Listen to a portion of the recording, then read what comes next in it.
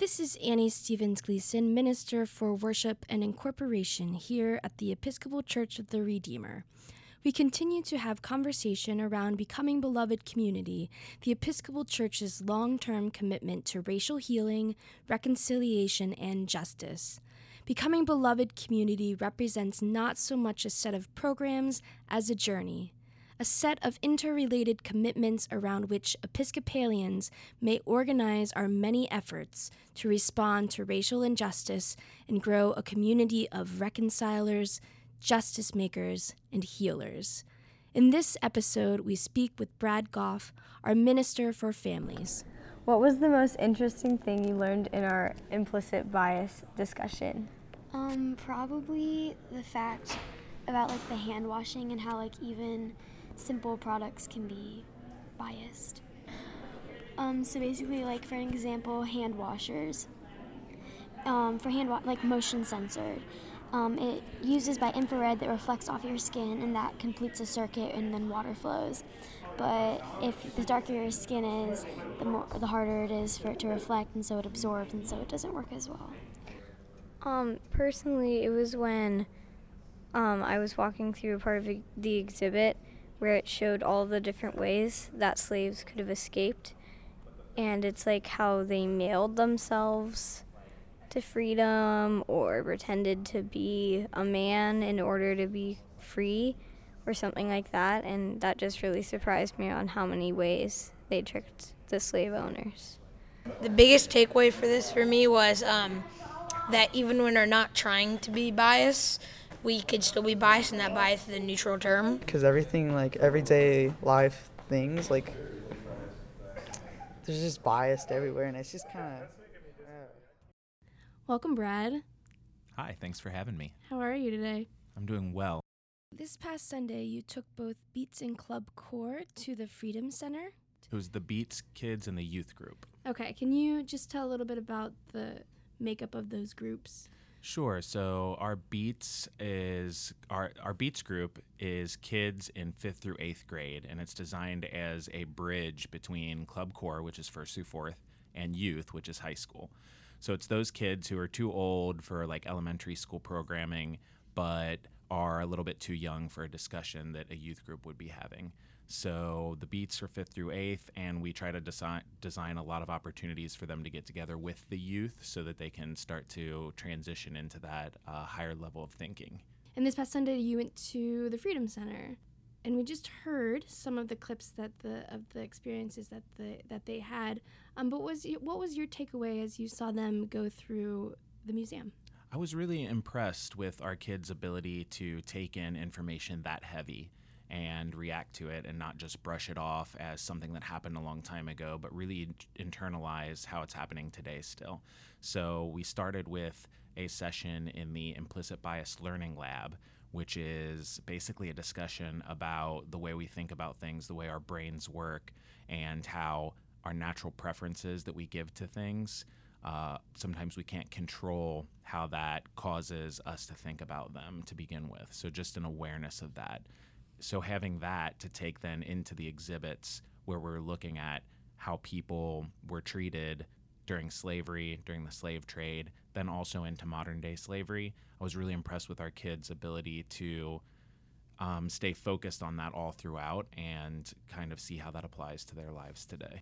I've always been really impressed with the kids in this place of their maturity. Yeah, it really shows that they're willing to put some thought to their lives and to what they believe, as opposed to just hearing the things that they think they should believe or what their parents or other adults tell them. Right, a lot of taking that on themselves. Yeah. While in Adult Forum, we've had this continual series of Becoming Beloved Community during Lent. Was there anything else, or is this kind of the beginning of the incarnation? I can talk about just the things that we did during Lent with the Beats kids. So with the Beats kids, we have really explored race and bias on several levels. So we did a few activities where we actually had them fill out little tests of sorts about the way they think about things, the way they think about people. So the first one was a visual discrimination test where we gave them pictures of two people and asked them which one is more likely to be successful, which one would you be friends with, things like that. And we graded that on a scale, and we showed it back to them, and they discussed it, and they, said things like, yeah, really, this woman had glasses, and I thought she was mean. And we could talk about the way the bias of the woman with glasses and sort of a stern look made them think of a disciplinarian and her mother, but the man with the same stern look made them think of like a coach or so a little bit of gender bias, right? And that was really cool. And then we moved into asking them questions that weren't visually based, but sort of on a scale of 1 to 5, how uncomfortable would you be if your sister brought home a friend that was differently abled and you needed to interact with them? And how likely would you be to be friends with a kid at school that was transgendered? How comfortable would you be with that? And then just graded their comfortability with people that are differently abled, different races, different backgrounds. So doing that sort of work and then leading into our session within the Implicit Bias Lab in the Freedom Center, I think it really tied it up nicely, and I hope to continue to move on with them in that discussion. Yeah, no, that's looking back at Becoming Beloved Community and what the Adult Forum has been doing. I mean, that's taking inventory. That's taking inventory of where you are as a person, as they are, and bringing that to light.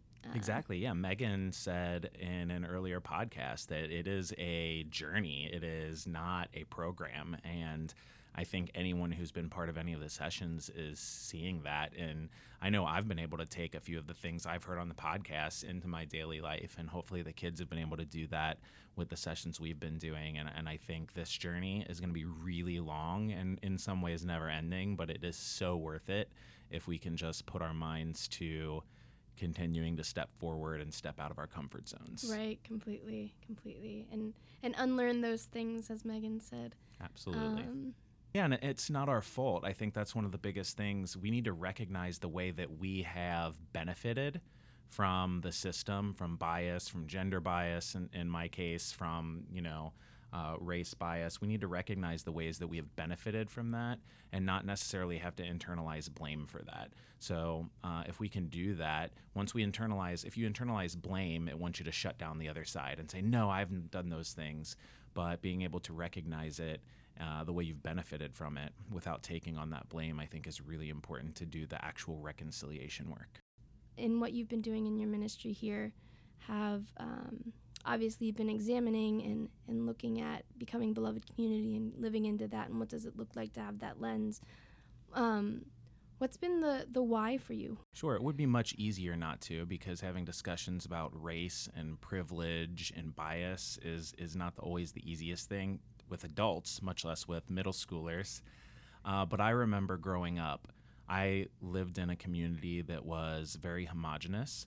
I went to a school that was very homogenous, and I never really spent any time around anyone of color.